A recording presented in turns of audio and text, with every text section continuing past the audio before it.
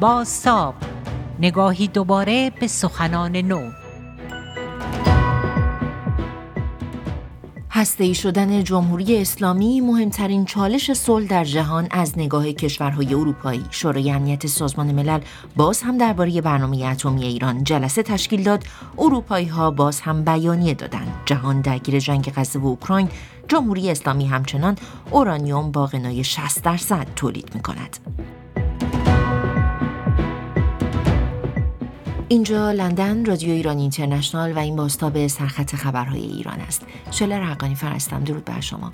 فکر کنم هر آنچه باید در این برنامه با آن اشاره کنم در تیتر بازتاب داده شد. کمی حالا جزئیات بیشتری در رابطه با این موضوع. اعضای شورای امنیت روز دوشنبه درباره فعالیت‌های هسته‌ای، توسعه موشکی و تداوم اشاعه تسلیحات از سوی جمهوری اسلامی که مغایر قطعنامه 2231 از جلسه تشکیل دادند. سه عضو اروپایی برجام هم بعد از این جلسه در بیانیه جمهوری اسلامی را به توسعه و آزمایش موشک‌های بالستیک و انتقال پهپاد به روسیه و غنیسازی اورانیوم تا 60% متهم کردند. ایران نه تنها برای حل مسائل با آژانس بین‌المللی انرژی اتمی همکاری نمی‌کند، بلکه مانع ارزیابی آژانس از فعالیت‌هایش می‌شود. امریکا باعث افزایش نگرانی بین‌المللی شده است. قبلا واضح کرده بودیم که ایران برای جلب اطمینان جامعه جهانی باید در راستای کاهش تنش‌ها عمل کند. پیشتر گفته بودیم که آمریکا متعهد به هر نوع همکاری با سازمان ملل برای کاهش نگرانی‌ها در راستای برنامه هسته‌ای ایران به شکل دیپلماتیک است. اما متأسفانه اقدامات ایران نشان داده است که چنین هدفی ندارد. بنابراین آمریکا آماده استفاده از هر ابزاری برای جلوگیری از هسته‌ای شدن ایران است. نماینده آمریکا در سازمان ملل بود که درباره عدم همکاری جمهوری اسلامی با آژانس بین‌المللی انرژی اتمی هشدار میداد.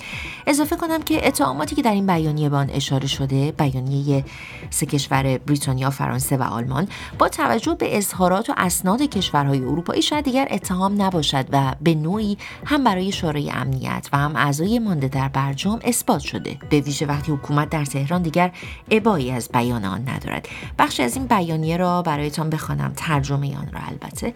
تهران با حمایت عامدانه از جنگ تجاوزکارانه روسیه علیه اوکراین صدها پهپاد به روسیه منتقل کرده و میدانسته قرار است این پهپادها علیه اوکراین استفاده شود. در این حال نه مسکو نه تهران هرگز مجوزی برای این انتقال نگرفتند و این یعنی نقض قطعنامه 2231 از سوی هر دو کشور.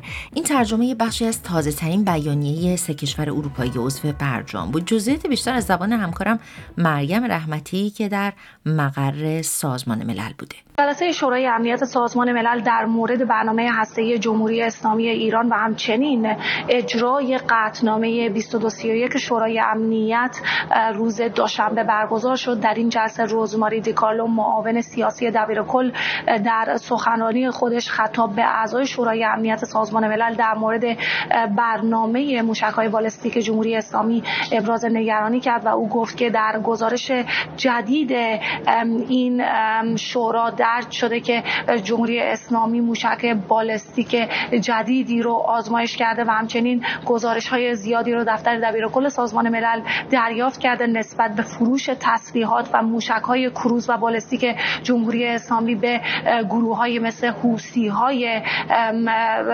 یمن و همچنین در مورد ارسال پهپادهای جمهوری اسلامی هم گفت که دفتر دبیرکل سازمان ملل از کشورهای مختلف نامه‌های دریافت کرده که جمهوری اسلامی ایران پهپادهای خودش رو به روسیه داده تا در جنگ در اوکراین استفاده بشه. در همین حال او اضافه کرد که هنوز این گزارش‌ها از سوی دفتر دبیرکل تایید نشده، ولی شواهد نشون میده که این پهپادهای جمهوری اسلامی هستند که در اوکراین استفاده شدن. در همین حال اعضای شورای امنیت سازمان ملل، برخی از اعضای شورای امنیت در واقع از دبیرکل سازمان ملل خواستند که گروه تحقیقاتی رو به اوکراین بفرسته تا در مورد استفاده پهپادهای جمهوری اسلامی ایران در اوکراین تحقیق بکنه. دیگر اعضای شورای امنیت از جمله آمریکا و بعضی از کشورهای اروپایی و از جمله نماینده اتحادیه اروپا در این جلسه در مورد گسترش برنامه هسته‌ای جمهوری اسلامی و افزایش غنیسازی اورانیوم هشدار دادن و گفتن که نگرانی‌های جهانی داره روز به روز افزایش پیدا میکنه. بریتانیا در سخنرانی خودش گفت که این غنیسازی اورانیوم نشون میده که این برنامه هسته جمهوری اسلامی به هیچ عنوان صلح آمیز نیست و در قسمت دیگری از این جلسه آمریکا، بریتانیا و فرانسه و دیگر کشورها از جمله آلبانی هشدار دادن نسبت به عدم همکاری جمهوری اسلامی با آژانس بین‌المللی انرژی اتمی. در این جلسه روسیه مثل روزهای دیگر و جلسات دیگر گزارش‌های دبیرکل و همچنین سخنرانی‌های دیگر کشورها رو رد کرد در مورد مسئله پهپادها و گفت که این جمهوری اسلامی ایران نیست که مسئول ناکامی مذاکرات برجام هست. در این جلسه کشورها همچنین خواستار آغاز دوباره مذاکرات برای احیای دوباره برجام شدن. نماینده جمهوری اسلامی ایران هم در این جلسه موضوع فرستادن پهپادهای جمهوری اسلامی به روسیه رو رد کرد و همچنین آمریکا رو مسئول ناموفق بودن مذاکرات برجام خوند. مریم رحمتی، مقر سازمان ملل، نیویورک. با وجودی که برخی منتقدان و مخالفان جمهوری اسلامی معتقدند این نشست‌ها و بیانیه‌ها تا امروز نتوانسته مانع جمهوری اسلامی برای رسیدن به اهداف هسته‌ایش باشد، مجید گلپور، محقق و مشاور روابط ایران اروپا میگوید این بار فرق می‌کند. این به لحاظ محتوا به نظر من آخرین مرحله‌ای که به لحاظ چارچوب‌های دیپلماسی بین‌المللی ایتری میتونن و تا به کنون نشون دادن تمام تعاملات و به نوعی زمانخری برای جمهوری اسلامی رو به وجود بیارن. به نظر من از این مرحله به بعد به خصوص در سال 2024 تمام روندهایی که به لحاظ مرسوم در چارچوب دیپلماسی بین‌المللی هست، اگر جمهوری اسلامی قدم‌های لازم برای تجدید نظر روی تصمیماتی که تا به کنون جمهوری اسلامی رو به انزوای کامل و جدایی کامل از مسئولیت‌هایی که در سطح منطقه و بین‌الملل داره کشونده، اگر این قدم رو جمهوری اسلامی به پیش نگذاره، مسلماً اقدامات بسیار جدی‌تری رو از جانب اروپا مشاهدیم. به چند دلیل. یک، اروپا خودش انتخابات بسیار بزرگی رو از شروع سال 24 شروع میکنه و در شوان اروپا میبایست به اصطلاح سر و سامانی به این پرونده سرگردان هسته‌ای جمهوری اسلامی که به نظر خود اروپا بزرگترین عامل به هم زدن صلح منطقه‌ای و جهانی شده باید برسه. دو، اروپا ترس از اومدن ترامپ و شرایطی که دوباره میتونه مسائل بیشتر به اختشاش بندازه باعث میشه که اروپای خیلی جدی این ماهای ژانویه، فوریه، مارس رو برای حل این برنامه هسته‌ای تمرکزش رو نگه دارن. اما در عین حال به لحاظ عملی حضور روسیه و اون به اصطلاح تنگاتنگی روند تصمیم گیری در ایران و اینکه حقیقتا جمهوری اسلامی به ساختن بمب اتمی با اجازه روسیه داره میرسه و این رو اروپا از طریق اطلاعات گوناگونی که بهشون میرسه، به خصوص برای دایره جدید مدیریت اروپا که از ماه ژانویه به بعد با بلژیک شروع میشه، باعث شده که حقیقتا یک به نوعی میشه گفت اصرار بسیار زیادی در محافل دیپلماتیک اروپایی هست برای حل این مسئله با آوردن هرچه بیشتر فشار روی این جناح طرفدار روسیه در ایران. در همین رابطه از مجید گلپور پرسیدیم اقدامات جدی‌تر یعنی چه؟ یعنی اقدام نظامی؟ مجید گلپور اینطور پاسخ داد: همونطور که گفتم، اگر جمهوری اسلامی قدم به جلو نذاره و در رابطه با پرونده‌ها درخواستایی که برای آژانس هست به دوباره شفاف‌سازی دوباره و نیز در رابطه با ظرفیت‌های هسته‌ای و نیز به خصوص در رابطه اورانیوم غنی شده به نسبت 60% جواب‌های دقیق، روشن و بلافاصله نده، مسلماً اقدامات اقتصادی، این آخرین بیانیه اروپا راه باز کردن برای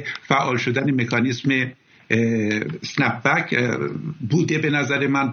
بر همین اساس اون صحبت ائتلاف نظامی که آقای مکرون گفتن الان به شکل دیگه‌ای با نام آمریکا داره صورت میگیره در دریای سرخ، این میتونه الزامات بسیار زیادی رو نیز برای جمهوری اسلامی در تنگه هرمز نیز به وجود بیاره.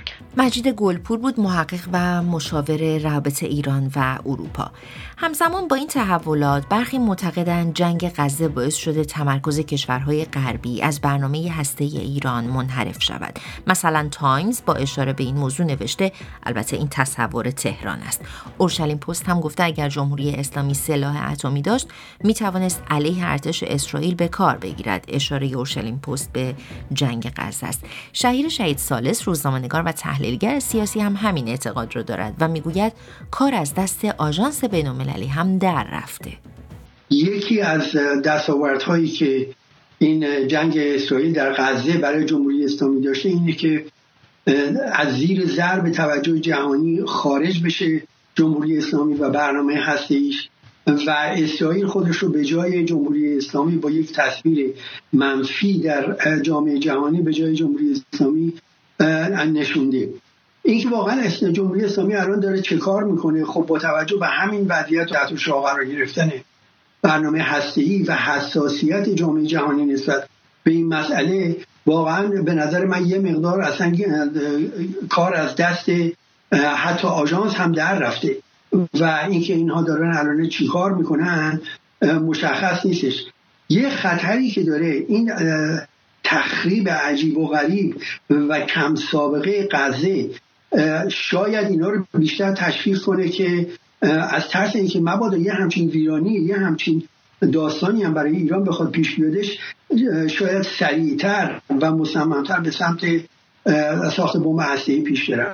اما باید دید آیا واقعا اگر هم ایران به همچین چیزی دسترسی پیدا بکنه تغییر در معادلات قدرت تو منطقه ایجاد میکنه یا نه.